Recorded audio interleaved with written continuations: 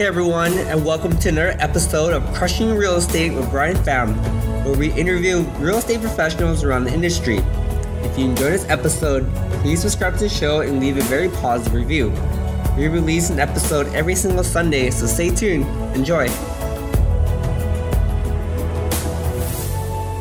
Hey guys, welcome to another episode of Crushing in Real Estate. This week we have Mr. Sean Pan. Sean Pan is a real estate host of the Everything Real Estate podcast. He also does real estate meetups in person. He's also a real estate investor, flipper. I don't know if he's a wholesaler or not. Real estate agent. And he also does Airbnb in the Bay Area. Sean, welcome to the show. Hey, Brian. Thanks for having me on your show, man. Excited, dude. It took a while to get you. Yep. Definitely. Hey, Sean, how'd you get started into real estate? Well, as you know, back in 2016, we moved from Los Angeles to the Bay Area. And very soon after I moved up here, you happened to hit me up and say, hey, man, I'm also moving up to the Bay Area. Why don't we kick it? And I was like, yeah, man, you can rent one of the rooms in my house. So you were actually my very first tenant here. So when I was doing my house hacking model, you were my very first tenant. Awesome. Yeah. And then a little while later, we started getting into different business ideas. I remember at one point you were talking about making some mugs, right? Selling them on Amazon. You were talking about going to law school, and you were talking about your other friends who started some businesses for like CS. And we were like, hey man, how can we end up doing a startup company without having to eat ramen all day? Right? So that's how we thought, okay, let's build some passive income. And how do you build passive income? Real estate investing. Mm-hmm. So at that time, I was reading a lot of forums on like websites like Quora. Quora made it very interesting, to talk about real estate investing, and also going on websites like biggerpockets.com. It made it seem so easy, right? You're using all the podcasts, and all these guys are killing it with all these properties you buy for like $30K, that rents out for like $600K, or that rents out for $600 a month. Mm-hmm. So basically 2% rule, and they just do it over and over again. Burst strategy. So then we started going to the real estate investing meetup groups, right? Going on meetup.com. And, we're both pretty shy guys. So I was like, hey, man, come with me. So we ended up going to Johnson's meetup for that very first time. And it's crazy. We met some pretty big dudes that very first meeting, right? Yeah. Like Johnson, Arlen, Min. I think Jay Martin was there too. Jay Martin was there. That's the day he just quit his job. Exactly. And we were just like some nobodies, right? Some newbies. Hey, we're some young kids. You want to learn about real estate investing? Like guys are like, oh, you guys are such young kids. I wish I was doing that when I was your age too. Mm-hmm. And that's basically how we got started, right? Yeah, we go back. Like Sean and I started real estate at the exact same time. Exactly. So having Sean there when we're doing real estate was very comforting. Like just knowing that someone had the same amount of fears next door was like, okay, I can do this too. Yeah, literally next door, because there's only like one thin wall between us. Yeah, but I have to give Sean a lot of credit too. Like he really broke the barrier in the ice for me. I was scared to buy my first property, and then Sean barges to my room and he's like, "Hey man, I just bought 2 houses in Jacksonville." Yeah, and it's not even a big deal. And the thing is, it's scary before you do it, but you do it. While you're actually in escrow, you're like, dude, this whole process was so easy. I can just do it again. And you're going to buy more and more and more and more. Mm-hmm. Yeah. Definitely, man. So what kind of challenges did you face when you first bought your rental properties? And what kind of challenges did you face when you also bought your first rehab project too? Yeah. So let's talk about the first rental property. Mm-hmm. It actually wasn't that bad, because I think the hardest part is determining your location. Like, where do you want to invest in? Because first of all, the United States is so big. And I think most people don't even consider that you can invest out of the country, right? You can buy some cheap properties in the Philippines or in Eastern Europe. Mm-hmm. But within the United States itself, you have to consider, do I want appreciation or do I want cash flow? And ultimately, I decided that when I'm starting my investing career, I'm really interested in the passive income side of it. So I went for cash flow. And appreciation, I was like, you know what? I can worry about that side once I have my basic expenses taken care of. So then you decide on buying places out of state. Mm. And then out of state, where do you go, right? So there's always these top 10 lists. Eventually I just chose one that was consistently on those top 10 lists and in a climate that I was used to. I was born and raised in California. We went to school in Los Angeles. Mm-hmm. We don't know snow, right? So that's why I didn't bother with, Ohio or, Illinois, that kind of stuff. So I ended up just buying something in Jacksonville, Florida. And luckily for me, that's all worked out very, very well. So then challenge number 2 is, once you know the location, how do you find the team members? Because I'd never been to Florida before that time. I don't know anybody in Jacksonville. I didn't even know Jacksonville was a place until I saw it on these maps. Right? I mean, I don't know. So then basically I went to biggerpockets.com. I went on the forums and I just asked, hey, what are the best zip codes in Jacksonville? Tell me the layout of the land. Where are good areas and where are some of the hood areas, places you want to stay away from. And yeah, just from all the responses that you get from the forums, I just started calling all those guys and saying, hey, I'm an investor. I have money. I want to work with you. And out of all the people I called, there was one person who I really jive with. And he started sending me some pretty good deals. He introduced me to a good property manager. The property manager knew good construction crews, et cetera, et cetera, et cetera. So you basically build your whole team through referral. And then other than that, there was no real challenges in terms of acquiring properties in Jacksonville. It was very, very straightforward. And you just have to go through the process of, putting in your offer and then finding a lender, talking about the terms of the loan, and that's it. Put your money in. Let's go. That's awesome, man. I think you bring up a lot of good points too. I think a lot of people, when they first start out, it's like, oh man, where do I invest? And that's the first thing that everyone always asks. Hey, is this a good area? Is that a good area? But in my opinion, I think that it doesn't matter where you invest as long as you're comfortable with that area, because there's millionaires in every single market in the United States. So if they're doing it, why can't we do it? Just find a market you're comfortable with, Exactly. So to that point, I've interviewed, over 140 people on my podcast now, right? I do it twice a week. And from basically everyone that I've talked to, the conclusion is that every strategy works. Every strategy in every location works. Some people say, oh, you can't make money in the Bay Area. Oh, you can't make money in like Detroit because of blah, blah, blah. No, you can make money in every area as long as you're smart and as long as you know what you're doing. So yeah, depends on what are you comfortable with. So I tell people now, if you're a brand new investor and you don't know what you want to do, just imagine that you wouldn't make money in like any venture you do, whether you flipped homes, developed homes, or bought rentals. Made no money. Which one would you be happy with doing? And then just do that strategy, because ultimately you're going to make money if you're happy and you're proficient at what you're doing. There's no one size fit all. You have to find a strategy that fits your situation and your personality. That matters a lot, because sometimes you talk to your buddy and they're making a lot of money wholesaling, or talk to your buddy and they're making a lot of money developing, but that may not fit your own personality and your own situation, So you have to find a strategy that works for you, because every strategy will work for you if it fits your personality really well. So that's one of the big takeaways. The other takeaway that Sean mentioned is he just went for it. He found all the resources as he went along. Like, he started finding people on forum and started cold calling them. And that's the biggest thing about this business, is that it's a relationship business. You have to reach out to people in order to find the resources that you need to purchase your property. For example, he looked at forums, called people, and then found an agent that he really related with. From there, a link to the lender, a link to property manager, a link to contractors, all from one person. So all you need to do is just find that one person you vibe with in that particular area, and then use that person to find all the resources that you need. Yeah, and to be fair, it wasn't like we went to one meetup and all of a sudden, boom, we bought some properties. No, we went to meetups for a whole year, right? And during that whole year, everyone says, oh, like, what kind of investing do you do? And we're always like, oh, we are aspiring investors. We want to get in the business. And then they would immediately like turn away from us, and we'd be like, oh, this is the worst feeling in the world. So now when we host meetups, I try my best at least to make sure that every person gets some attention, even if they are brand new, right? Because I know that feeling of what it's like to be kind of like ignored when you don't have something going on, but you want to learn more about the business. Yeah.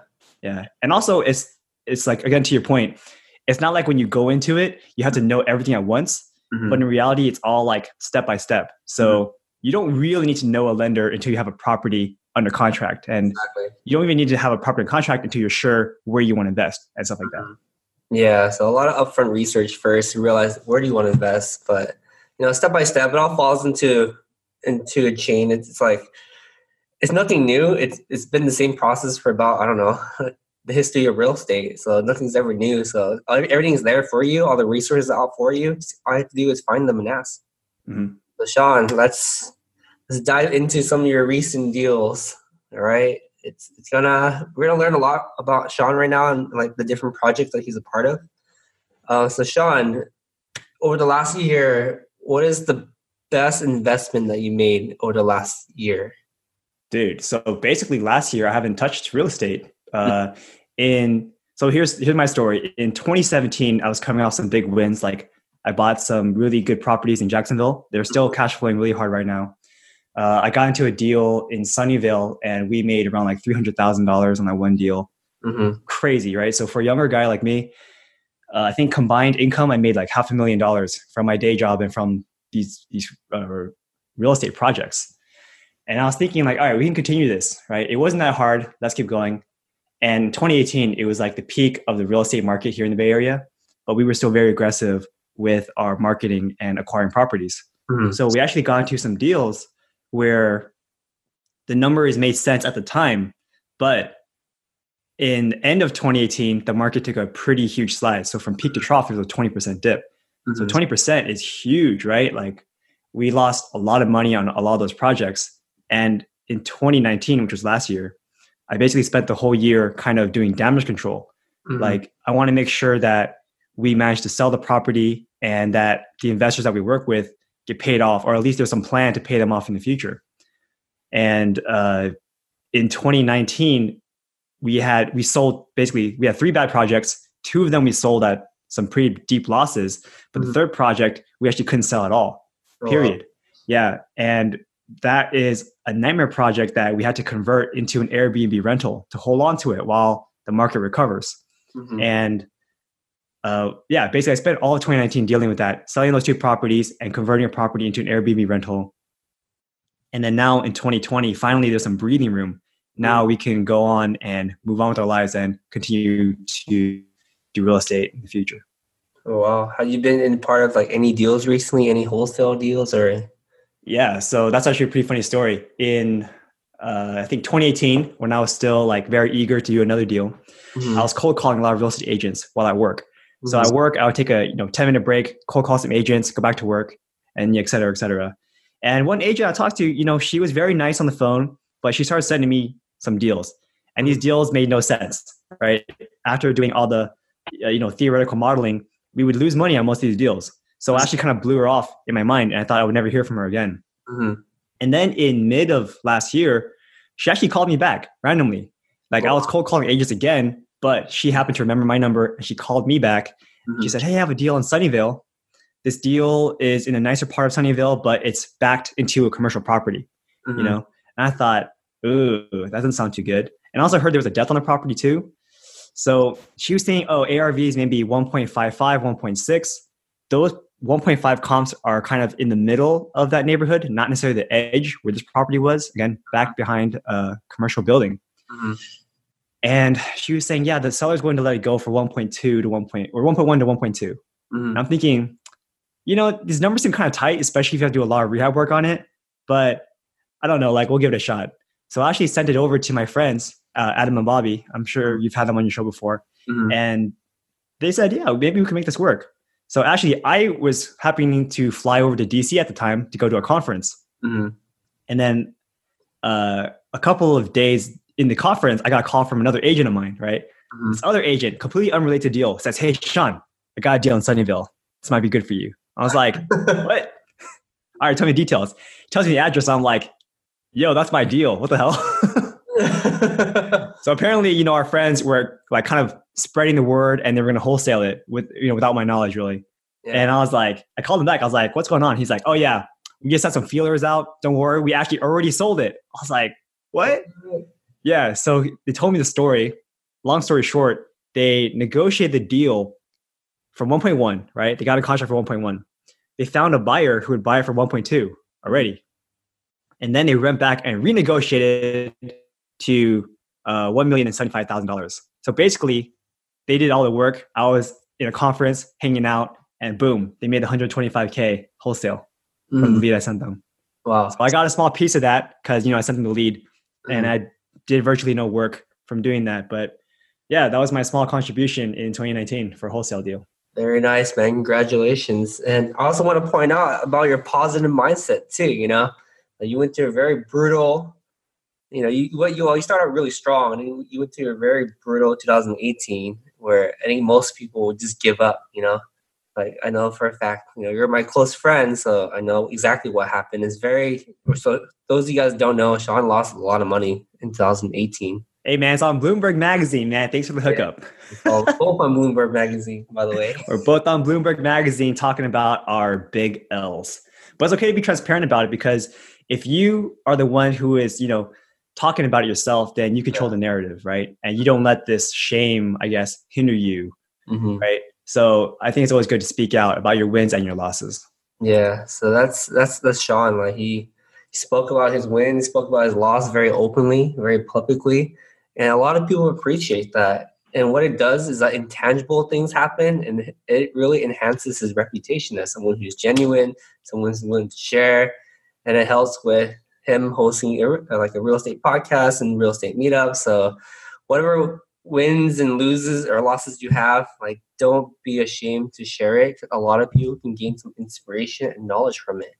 Yeah, and to be honest, it's like it's a long-term game anyway, right? We're like, my personal hero is someone like Arlen. Arlen's maybe 25 years older than us, and that guy is killing it, right? But just think about our position. Like, if we just keep doing what we're doing for 25 more years, dude, we're gonna kill it, right? So just think of the long game. And yeah, you take a couple L's now and then. It sucks, but I'm very fortunate that I had already made a lot of money in the past, so that I could, deal with these blows now in the present. And yeah, we'll come back from it. No big deal. But if you're like shady during these times, oh man, it's gonna haunt you for the rest of your life, right? Exactly. Yeah. Yeah. Karma is quite real in real estate. What goes around comes around. So all the hard work you did a couple of years ago is coming back to reward you now, which is kind of weird how real estate works. I mean, I think it's because the circle's so small. Like, we all know each other. We're all kind of homies. And so when something happens, everyone kind of knows about it, right? Yeah. Like, we know some drama between some people, and it's like, yes, they are successful investors, but damn, it's like, if you can choose not to work with them, you would choose not to work with them, right? Exactly. But yeah, we'll switch gears a little bit. So Sean, what are your goals for the rest of 2020? And what is your goals 5 years and 10 years from now? Yeah, good question. So for 2020, like Brian used to live in my house. I have some other friends also live in my house, and over time they've moved in and moved out. But it's come to the point when it just happens that everyone's moving out at the same time now. They have their girlfriends, they have, a commute that's too far away. So they're all having to move within the next few months or so.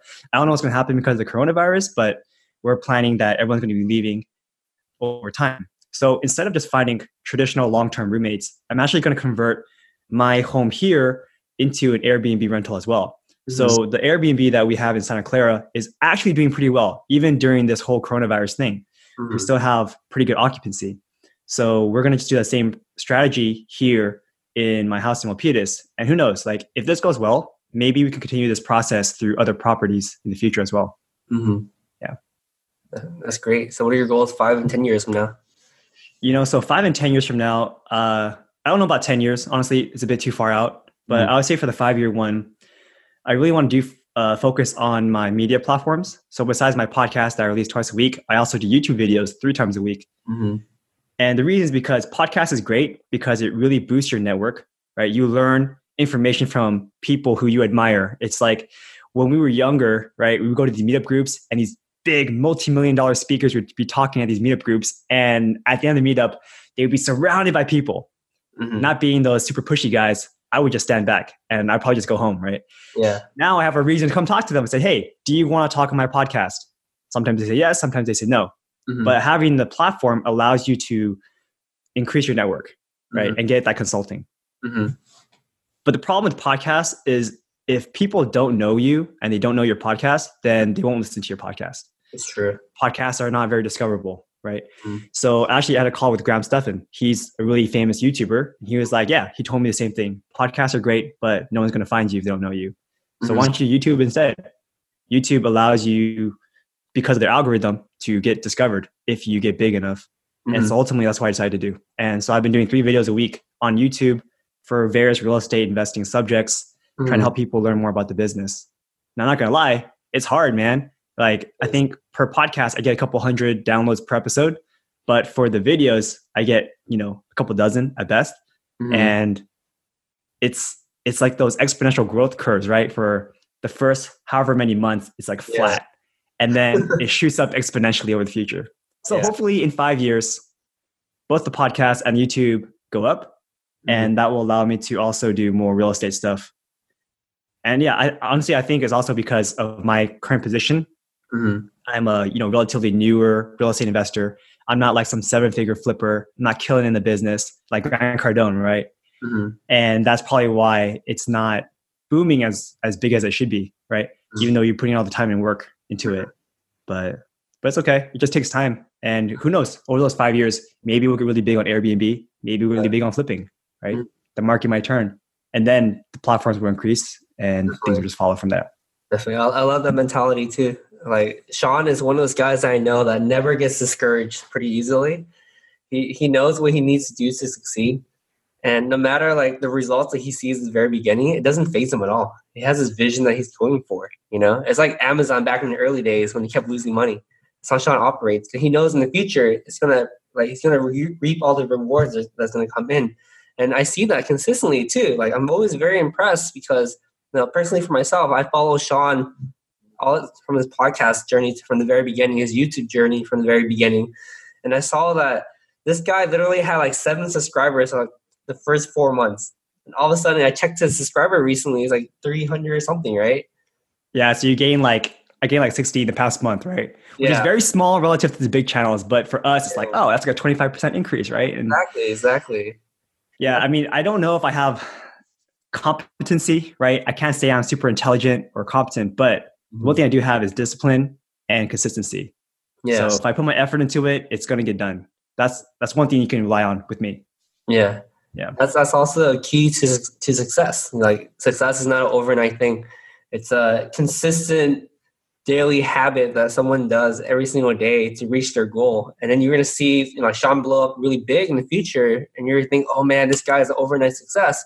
But really, when you trace back to this episode, you're going to see that this guy's been working towards his goals every single day for the next, who knows how long until he blows up. I'm hoping it's going to be like 3 years. And one person I follow a lot is Gary Vee. So Gary Vaynerchuk. And he always talks about documenting the journey. So right now, I know that I'm not in like the high point of my life. It's definitely one of the lower parts in terms of like career success, right? But in terms of documenting the journey, I think it is cool to continue because you're showing yourself at the low points when you're still kind of starting out and all the challenges you're facing so that when you do eventually, blow up, they can look back and say, oh, this is where he started. Yeah. And, hey, I'm like this guy now. I'm in a financial rut. Yeah. He can do it. I can do it too, right? Yeah. The story sometimes, the story is very, very important. Like people want to see where you came from too. And we live in an age where being authentic is very important. If they look at you and they can't trace you back from the very beginning, they can't relate to you. You lose a part of your audience that you're reaching for that will actually support you in like donations or funding or even partnerships. Yeah. I mean, it's kind of like Naruto, right? The first 100 episodes, he's a scrub. And the last 100 episodes, he's like a god. So if he's a god from the very beginning, no one's going to care about the story, right? Exactly. Yeah. Hey, Sean, do you have any morning routines, habits that you follow every single day or in order to keep yourself disciplined and motivated? I don't know about morning routines per se. Obviously, I wake up and I brush my teeth and I floss every day. But one thing I do every day is I go to the gym. We work out. Even though we're in this shelter in place right now, we still do exercises at home. I don't know. Honestly, like my habits have been changing very wildly, especially because the shelter in place has kind of screwed up my schedule. So before I used to go to a lot of meetup events. I think that's where I derive a lot of my information and progress. But now because there's no shelter in place, it's just been like doubling down on the media output. Yeah. That's pretty cool. Do you like document your goals? Do you meditate? Do you write down in journals? Like, how do you keep yourself accountable? Because you are very, very disciplined, and not a lot of people are like this. So, what are the self hacks, personal hacks that you kind of hack into in order to keep yourself moving in the right direction?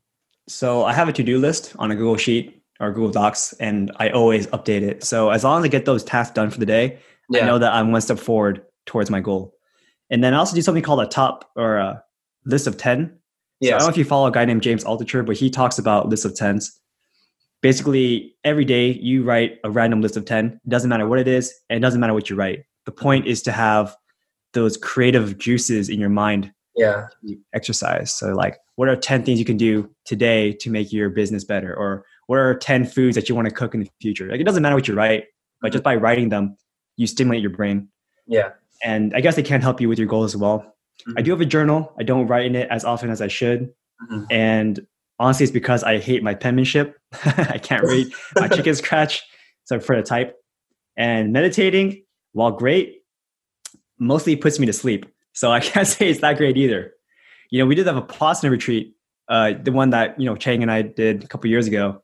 And man, that thing was crazy because you start to see a lot of crazy stuff and you start to imagine like your world. But after Vipassana, I haven't done too much meditation. Can you tell our listeners what that retreat is about? Yeah. So Vipassana is like a 10-day silent meditation retreat. So you don't talk to anybody.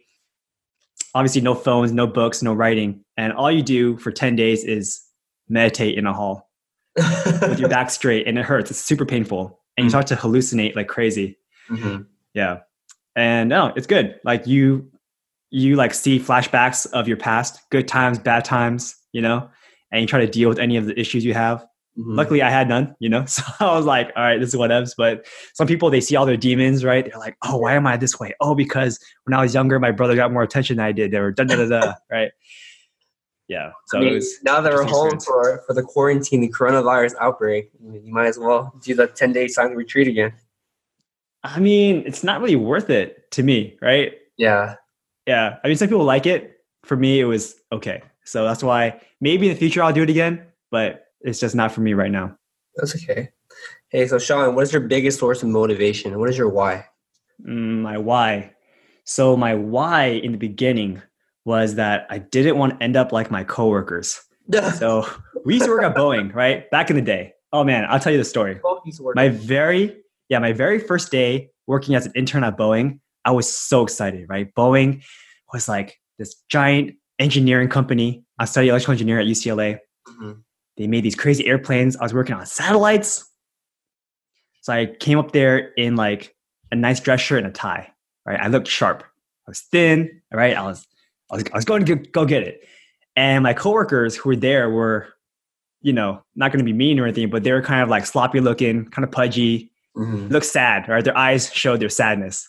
Yeah. And they were looking at me and they're kind of making fun of me. They're like, oh, look at this young kid with his tie on. Who do you think you are? Don't wear a tie anymore. I was like, damn, what? Like, that's kind of mean. But I guess they wanted me just lightened up. So I didn't wear a tie after that. I continued to wear my nice professional kind of like outfit every day.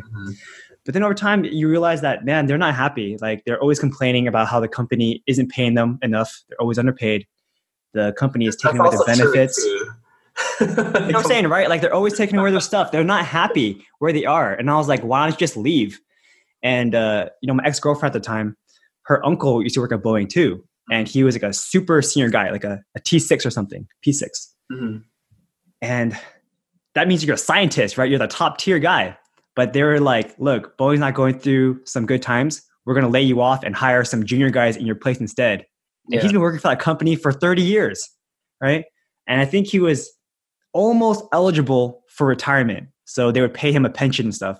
But because he was maybe 2 years short, he wouldn't get that package. And he was pissed. He was like, if I just left for another company like Northrop Grumman 20 years ago, then I would have had a huge salary increase and, forget the pension, right? No one else has pension now. But because he's in the situation, he actually had to move to Alabama for 2 years just so he could retire and get that pension plan. And I was like, this is terrible. Like, I don't want to be stuck in a company where you work so hard for your whole life and then you still get treated this way.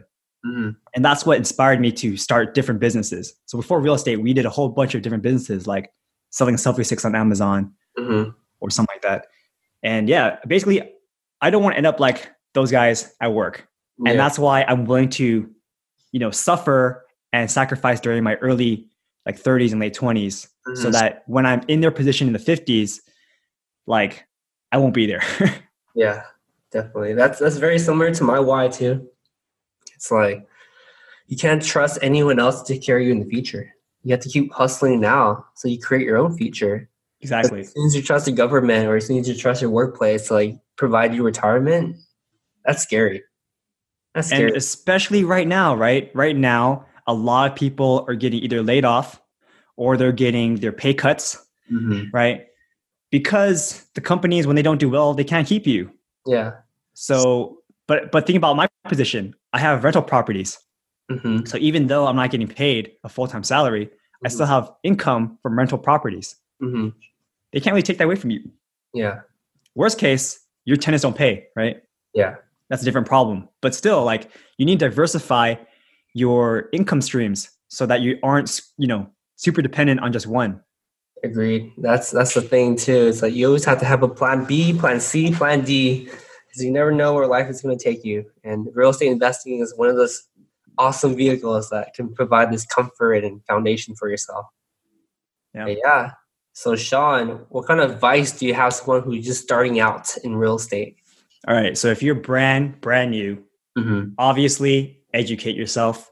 There are so many free resources out there that I personally don't believe that you need to spend $10,000 or $30,000 for coaching, especially if you're brand new. Like, just go to meetups. There's so many great meetups online. So you go to meetup.com. If you want to go to mine, it's meetup.com/everythingrei. Brian, you can shout out your meetup link. Crushing in real estate in Oakland. So shout out to our meetups as well. Yeah, so mine's down in San Jose. So if you're ever down here, check out mine. Free podcast. Obviously, this one right here, Crushing Real Estate Podcast. You have mine, Everything Real Estate Investing Show. There's a one rental at a time with Michael Zuber. Bigger Pockets, obviously very good for brand new investors. Different websites too. But I say maybe the one thing is, besides learning by yourself, is to show up at meetups, because that's honestly where you get your best breaks.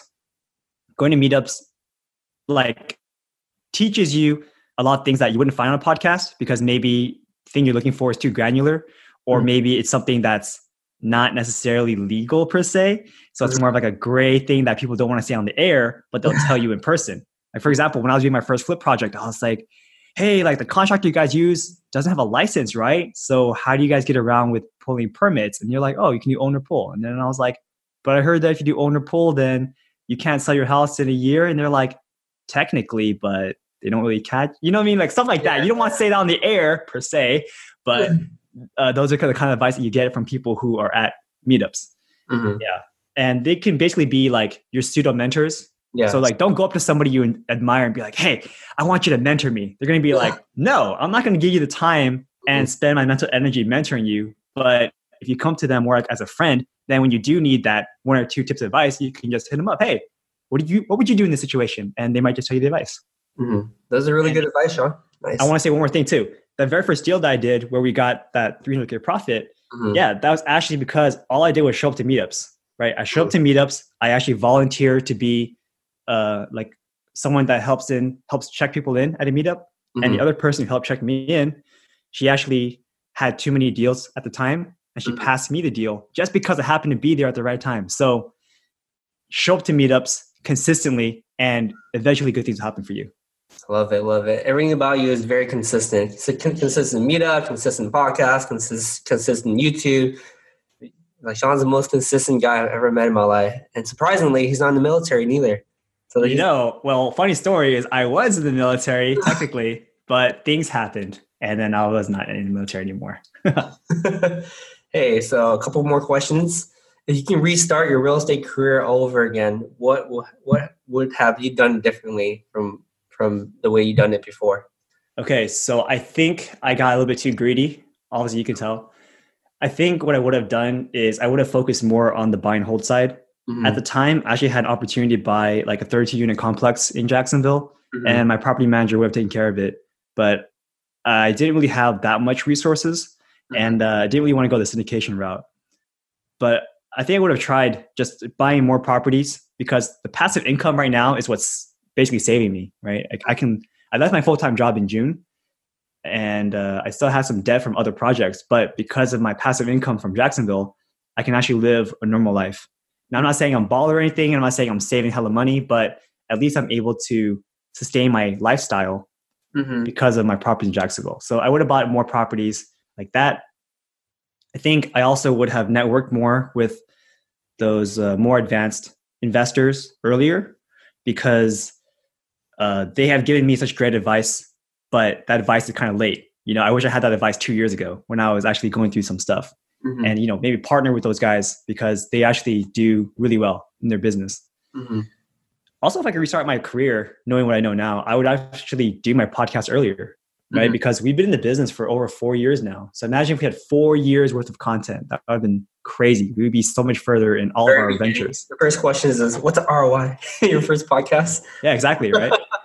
Or just like talking about the books, talking about our journey from when we just started. Because our podcasts are, they've been around for a while now. Mine's been over a year and some change. But if we started right when we first started real estate investing consistently, then we would have even bigger platforms. But besides the point, like I know that if we just continue what we do now, then in those 3 years, then we'll just have caught up with what we should have been later. So it's not a big deal. Yeah, not a big deal. But yeah, it's great, man. Hey, Sean, what's your favorite book, podcast, or any form of inspirational mediums that you draw inspiration from? Well, to be honest, it's just real estate related because I actually don't listen to a lot of real estate related podcasts anymore. Could be anything. Yeah, because the thing is first of all, like for my podcast, obviously I record it, I edit it, and then I listen to it again for like quality control. Mm-hmm. So I heard my podcast a lot of times, but yeah, so basically the information you get from podcasts are very similar. Mm-hmm. And I stopped reading the books too because they are also very similar content. Mm-hmm. So I actually listen to other podcasts like London Real. It's great. James Altucher's show, also very great because they talk about things other than real estate. It's more like business mindset. Mm-hmm. And I like hearing more about those. And I love reading autobiographies out of all the books I read now because I want to see I want to see why someone made a decision at a critical juncture in their life. Mm-hmm. And you don't get that from a biography or someone just talking about it. Like I can go back in time and read what happened, but I want to know why that decision was made and what that guy was thinking and what his other options were. Mm-hmm. So autobiographies give you that insight into someone's mind. I love it. Same thing with me too. So thanks for recommending a bunch of autobiographies to me. So appreciate that, Sean. Yeah. Starting the Ride of a Lifetime. That was a fun read because I was talking about the Disney CEO and how he acquired all these crazy companies, right? Yeah. Yeah. No way. I'm about to start that pretty soon. It's an easy read too. Very easy read. Awesome. So Sean, how can we find out more about you and reach out to you? Yeah. So you could reach out to me at everythingrei.com. That's my website. Mm-hmm. I also wanted to mention that I started working for a hard money lending company. They're called Conventus Lending. I work with my partner, Brenda Chen. Mm-hmm. So if you actually contact us for any hard money lending inquiries, we can actually give you $1,000 off of your processing fee. Sweet. And you can hit me up through my email at sean@everythingrei.com and also check out the podcast, the Everything Real Estate Investing Show, where we release episodes twice a week on Sunday and Wednesday at 5 a.m. for those of you who are commuting. Perfect. So Sean, talk a little bit more about your hard money lending. Is this California only or is it any other state? Yeah, so we do the whole of California and we do 22 other states. I don't have the list on me right now, but just call and inquire. We can see if we can help you guys out. But yeah, hard money lending is how a lot of flippers acquire their properties. They say that they're going to buy properties with cash. In reality, almost no one buys properties with full cash. For the most part, it does come from a hard money lender. And the difference between a traditional lender and a hard money lender is that hard money lenders look at the asset itself. So they look at the hard asset. That's why it's called hard money. Mm-hmm. And basically, if the project has enough meat on the bone, then they don't really care about your income. Mm-hmm. So if you were to buy a property yourself through like Wells Fargo or Chase, they want to see if you have enough income to satisfy something called a DTI ratio, so debt to income ratio. And for the most part, a lot of people don't have that kind of DTI because they already have another property or they just don't have enough income from their salaries. Mm-hmm. So that's why they use hard money so that they can go in and out. Obviously, it's more expensive than traditional debt, but it's just like, it's a business expense. It's how you get the deal in the first place. Mm-hmm. So without a hard money loan, I wouldn't have been able to get that $300,000 profit, right? It's an expense. You do it just so you can make the money, right? Definitely. Yeah. Yeah, man. Great insight. Thank you for being on the show. I appreciate it. No problem, man. Thanks for having me on. Of course. Thanks, Sean.